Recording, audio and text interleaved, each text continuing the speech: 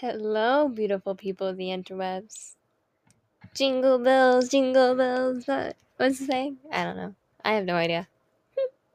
Um, so I know that everyone is currently doing their finals, or they're going to be doing their finals, and I just wish you always all of the good luck and positive vibes.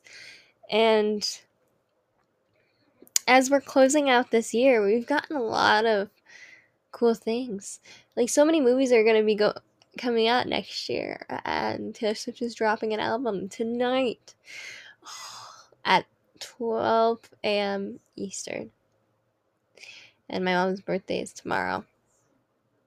So I'm very excited for what's to come, because I feel like I wrote a speech for my communications class, and I feel like we've become even stronger because of this year.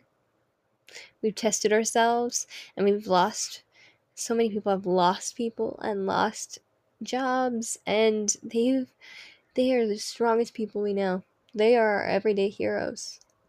And I also wrote a paper recently for English about the everyday heroes, and I chose to write about the healthcare workers. Excuse me. And they are so incredible. They have to deal with so much death and decisions on a daily basis, and I would just like to say we appreciate you, and we appreciate what you do, and I appreciate you because you do so much, and a lot of the everyday heroes of our lives don't get recognized for it. And that's just the truth, and it's so sad.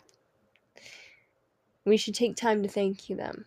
My mom told me a story about the other day about her thanking someone who works in the metro, who cleans the metro, and she went up and thanked them. It's not something that we, including me, would ever think about doing. But we need to, because they are the heroes. They protect us. The guy was cleaning the metro. He was literally protecting us from the coronavirus because he was cleaning it.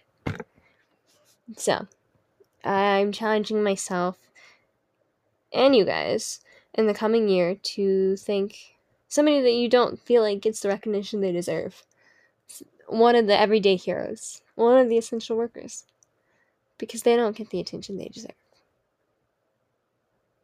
I know this is a very random and out-spirited tangent, but I just wanted to come on here and wish you guys a happy holidays.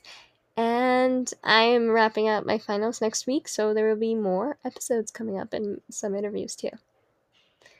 Have a happy holidays, happy first day of Hanukkah, and really think about who your everyday hero is. Who is your hero? What is your definition of a hero? And who do you think the hero is in your story? Because my English teacher, said that we were all on our hero's journey. So what are you doing in your journey? Until next time, bye guys.